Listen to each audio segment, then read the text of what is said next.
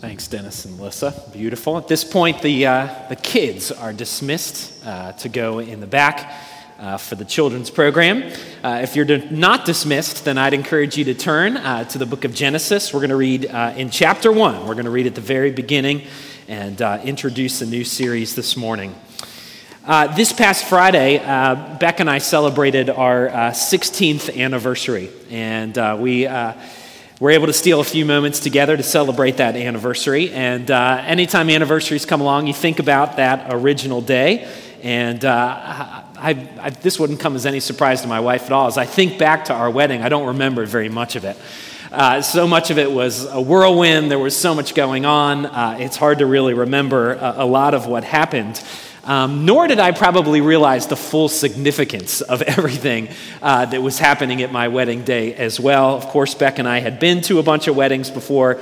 We'd gone through premarital counseling and were told about how significant that day was. But we were so young. Looking back at those pictures, we looked just so young and probably didn't recognize what significance that wedding day held for us. Because weddings are significant. They're perhaps one of the most significant of life's events. And I think a Christian wedding is especially significant as well, a wedding between two Christians. And part of that is because not only do we make vows to one another, vows to the death, till death do us part, but at a Christian wedding, those vows are made before God. God is called as our witness, and God, as it were, is even overseeing this wedding celebration, just like he oversaw the first wedding between Adam and Eve. He is there to witness that union. And so that's why sometimes if you go to a Christian wedding, you'll see that it's called the covenant of marriage. It's not just a ceremony, it's not just a servant, but it is a covenant between a man and a woman before God as their witness.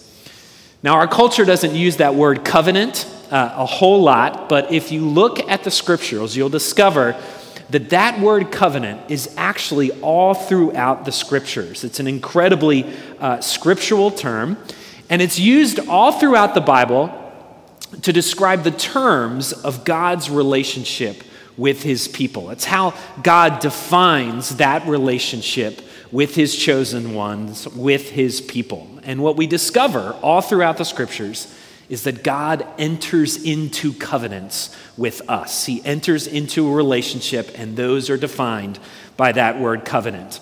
And so what I'd like to do this summer, and this is somewhat ambitious, I realize that. What I'd like to do this summer is just trace the thread of that covenant idea all throughout the scriptures, especially in the Old Testament, but to kind of follow that thread and to pull on it as we look at the scriptures and what this idea of covenant is all about. And so what I'd like to do this morning is start at the very beginning and look at what theologians call the covenant of creation. So I'm going to be reading from Genesis chapter 1, verses 27 to 32, and then I'm just going to skip ahead and read a couple of verses in Genesis chapter 2. This is God's word. Genesis 1:27. So God created man in his own image. In the image of God, he created him. Male and female, he created them. And God blessed them, and God said to them, "Be fruitful and multiply and fill the earth and subdue it, and have dominion over the fish of the sea and over the birds of the heavens and over every living thing that moves on the earth." And God said, "Behold, I've given you every plant yielding seed that is on the face of all the earth, and every tree with seed in its fruit. You shall have them for food. And to every beast of the earth and every bird of the heavens and to everything that creeps on the earth, everything that has the breath of life, I've given every green plant for food."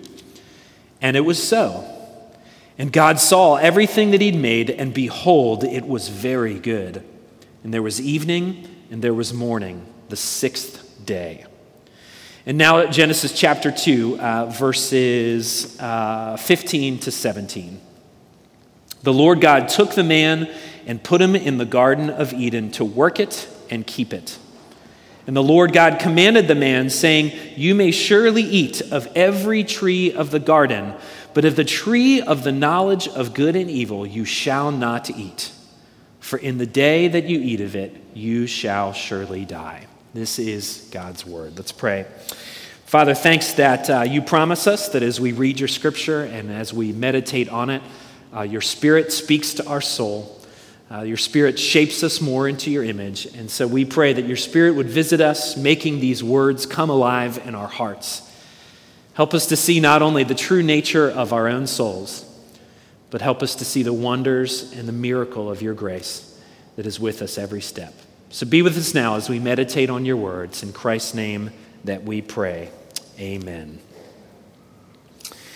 There's a lot of fun things that I get to do as a pastor of a church, but one of my absolute favorite things to do at City Church is to lead the communicants class. And if you don't know what a communicants class is it's a class that's designed for either later elementary school kids or early middle school kids. And it's a 4-week session, and we meet with them, and at the end, they have an opportunity to become full-fledged members of our church. And it is hands down one of my favorite things to do. The kids are always very eager.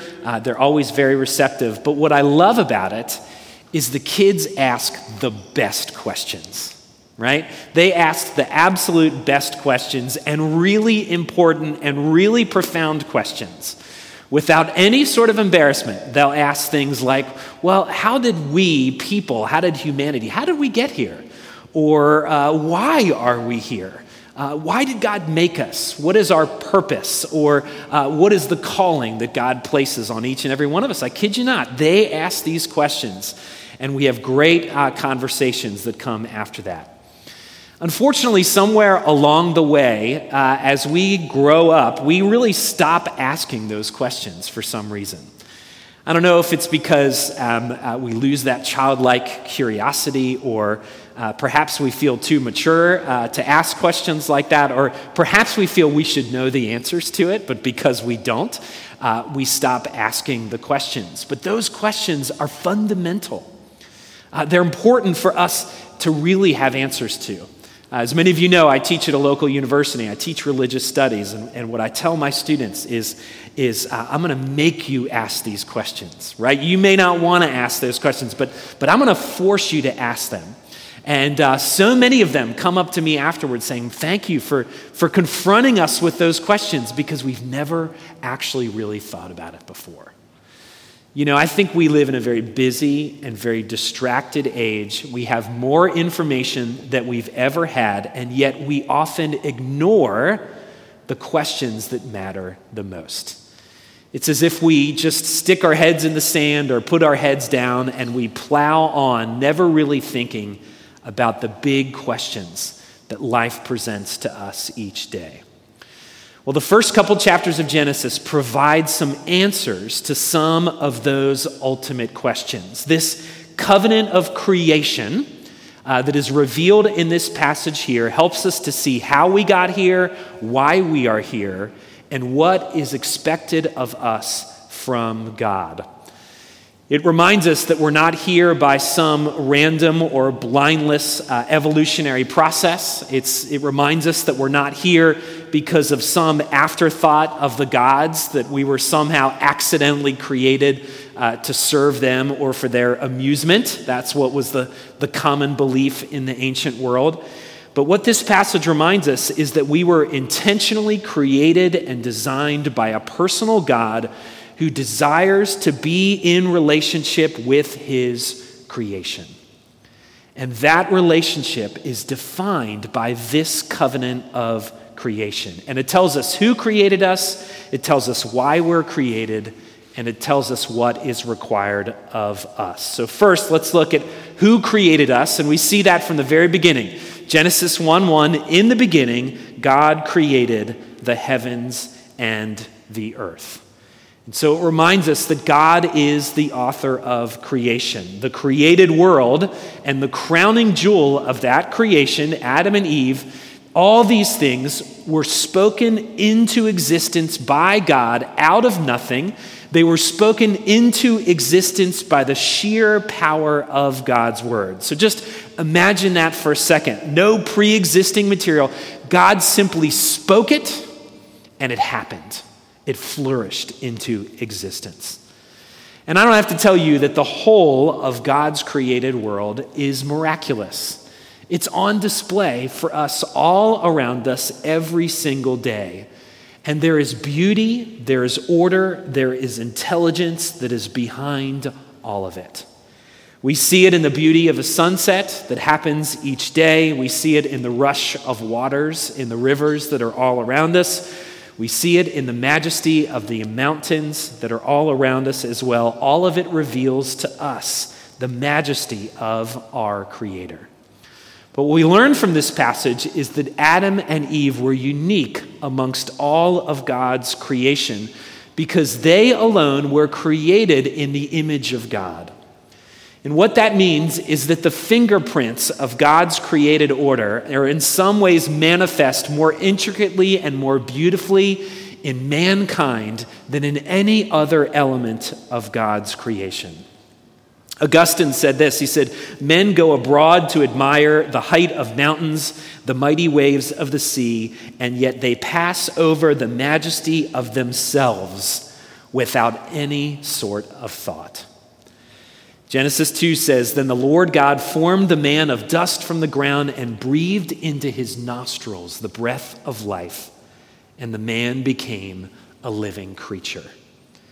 You see, what we miss is that Genesis gives us an extremely personal account about this creation of man. The Word of God, yes, indeed, spoke man into existence, but what it says here is unique, that the breath of God, literally forced into the nostrils of man, brought life to mankind. It's different than any other element of God's creation. Man was created unique and with a unique and inherent dignity because of how different we really are amongst all of God's creation. And what that means is this, is that the image of God is in each and every one of us, and there's dignity in each and every one of us. So you can imagine the most reprehensible person you know in your life and realize that the dignity of God is even in that person as well. The beggar on the street, the immigrant, the criminal serving a life sentence, that person from whatever different race or ethnicity or political persuasion, all people are products of God, the great artist and the great creator. But what is even more remarkable about all of this is that God doesn't just make mankind unique, but he decides to enter into a unique relationship with man as well. And this covenant of creation is the terms of God's relationship with man. Reminds us we're not random, we're not formed by accident, that there was intentionality and purpose to our creation. We were created by God, and we were created to be in a relationship with a God who is and was fundamentally relational. We were made to be in relationship with him. And so it tells us who created us, but it also reveals not just who created us, but why we were created. Look at Genesis 1, verse 28. "And God blessed them, and God said to them, 'Be fruitful and multiply, fill the earth and subdue it, have dominion over the fish of the sea and the birds of the heavens, over every living thing that moves on the earth.'" And so what you see here is really three things. That mankind was created to have dominion or to rule, where we were created to work, and then finally we were created to enjoy all of it. And so we were created to have dominion and to rule. We are given a certain measure of authority that is borrowed to us from the ultimate authority of God. And of course, the sign of that authority is Adam and Eve's unique job, which was given to them to name all the animals. That might seem kind of insignificant to us, but in the ancient world, to name something means that you had a certain measure of authority over it. So Adam and Eve get to name all the creatures and rule over them. But you have to take note that this rule was about stewardship. They were given God's creation to enjoy and to be stewards of. This isn't exploitation. The created order wasn't given just as a resource to them, but it was a resource for them to be stewards of, not just to exploit through and through. So mankind's given dominion and rule. Secondly, you see, mankind is given responsibility, the responsibility to work with the created order. 2:15 says this, "The Lord God took the man, put him in the Garden of Eden to work it and to keep it." So humanity was to work for 6 days, and they were to be like God. They were to rest on that seventh day. And what you see here is that this call, really coupled with the institution of marriage, is a call for Adam and Eve to work and to build culture. They are to build all the elements that come with culture, things like education, the arts, language, architecture, things like construction and civilization. They're to build communities and neighborhoods. These were all the elements of culture that were to be constructed by Adam and Eve in the Garden of Eden. And God even gives them the kind of creativity and mind to build this culture. And so many people have called this the cultural mandate, to form a culture, but not just any old culture, to form a culture that glorifies God in every single aspect, to glorify him in all things. I think some people mistakenly think that work and this call to work is simply a product of man's sin or the fall that comes in Genesis chapter 3. But what we see here is that we were designed to work. And that happened before the curse. It happened before the fall. There's something in our God-ordained engineering that makes us desire work and makes us designed to work. And so I want you to think about it this way. We all have jobs. We all engage in work from time to time. Have you ever had a moment in your work where it seemed like everything just worked out, right? Maybe it was a very brief moment when this happened, but everything kind of fell into place exactly the way it was supposed to at work. There was no resistance. It came very easily, and you left that day of work not only feeling personally satisfied and fulfilled, but also as if God designed you exactly to do the very thing that you are doing. Now, let me stress that these moments are incredibly brief, right? Maybe you can count on one finger the times that you felt that in your work. But as you look at Adam and Eve, you see them working and feeling that way all the time. In feeling that they were perfectly designed to do the very thing God was engaging them to do. They were perfectly satisfied. They were perfectly engaged in the very thing that God was calling them to do. And so because of that, there was all sorts of enjoyment, of enjoying every element of their work all of the time. So you see, dominion, work, all of it bringing about a perfect enjoyment. They were in a perfect relationship with the creation that was around them. It was there to bless them, and they fully enjoyed it. They had a perfect relationship with their calling. They were doing exactly what they were designed to do. And they had a perfect marriage. Imagine that, a perfect marriage, a perfect relationship with each other. And to cap it all, they had a perfect relationship with God, their creator. And for them, it must have translated into a supreme bliss and a supreme enjoyment. In fact, I don't know if you know this, but that word Eden, that is the name of the garden they were placed in, that word itself means bliss and enjoyment.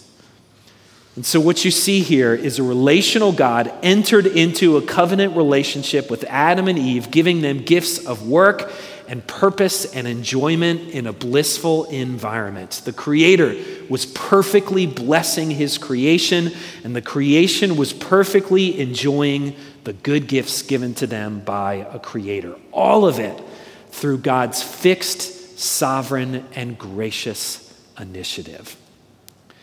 But there's one thing left in this covenant of creation.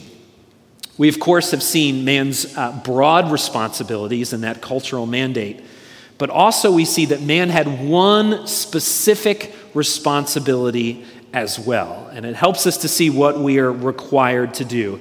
Chapter 2, verse 16 says this, "And the Lord commanded the man, saying, 'You may surely eat of every tree of the garden.'" Verse 17, "But of the tree of the knowledge of good and evil you shall not eat. For in the day that you eat of it, you shall surely die." Now, we don't know a whole lot of the specifics of all this. Of course, none of us was in the Garden of Eden. All we have to go on is what is presented to us. But we do know that there was a tree there called the tree of knowledge of good and evil. And we do know to some degree that this tree was placed there as a test for Adam and Eve, our first parents. And I think we can sometimes get lost in the details, but I think the operative principle is the Word of God itself.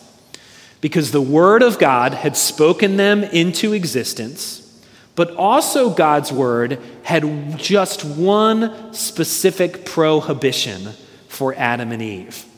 I think sometimes we focus on the prohibition and we miss all the permission.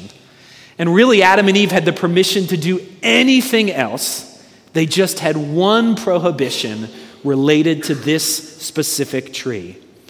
And I have to think that the particular fruit of that tree or the particular makeup of that tree or even the details of that tree really have no particular relevance to the discussion whatsoever. I think this is what essentially it was all about.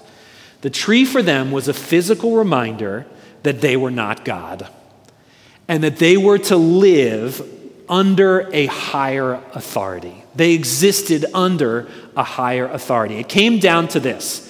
Would they submit and obey the Word of God and the authority of God that was represented by that tree? Would their lives be defined by a radical obedience to God, or would they instead choose a rebellious disobedience to God's plan and God's design?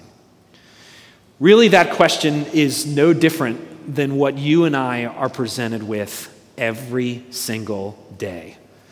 Because the essence of this thing called sin that we'll talk about is really usurping the authority of God in our lives. It's trying to be our own God rather than submit to the authority and the word of God in our lives. And so, do we live by God's design for our lives, or are we convinced that our own personal design for our lives is somehow better? Of course, we know from the scriptures what Adam and Eve decided. We know the path that they chose. Rather than submit to the word and the will and the design of God, they chose to rebel. Rather than living submissive to their Creator who had blessed them, mankind wanted to be their own authority. The creation rebelled against the Creator in an attempt to usurp his authority. And so Adam rebels, and the consequences of his rebellion are far-reaching. It plunged all of us, all of humanity, into sin. From that point on, all of Adam and Eve's children would be born inherently rebellious to their God who designed them to be recipients of his blessing. It is in our sinful makeup as Adam and Eve's children to rebel against God, to attempt to be our own God. And so what we see is that Adam and Eve rebelled against this first covenant. They rebelled against that covenant relationship, and you and I perpetuate it every single day. We all have rebelled against this covenant of creation. We've broken the relationship that once was perfect. And so that really is the story of the beginning of mankind. It answers lots of questions for us. But fortunately, there's another story that happens in the scriptures. And that is the story of the gospel. And what the story of the gospel tells us is this, is that you and I, all of us, we need a second Adam. The first Adam, he did a good job at really screwing everything up. And so what we need is another. We need another Adam. And what the gospel tells us is that Jesus becomes our second Adam. And as we look at his life, as we look at his ministry, as we looked at the miracles that he performed, we see that when our second Adam, Jesus, was faced with temptation, instead of rebelling against the word of God, instead he held on tightly to it. He submitted to the word in the authority of God the Father in his life. You see, Adam and Eve, they failed in the Garden of Eden. But by the end of Jesus' life, what do we see? We see a second Adam who also is facing temptation in a garden. Think about the Garden of Gethsemane when Jesus was praying to God the Father. And what did he say? He said, "If there's a way for this cup to pass from me, let it be so. But at the end, not my will, but yours be done." Perfect obedience in this second Adam. Perfect submission in this second Adam. And so what Jesus does by following and submitting to the will of the Father, what Jesus does is he did the very thing the first Adam failed to do. And in so doing, he provides redemption for you and for me. You see, friends, ultimately we were created to be in relationship. We were created for relationship, not just with each other. Ultimately, we were created to be in relationship with God.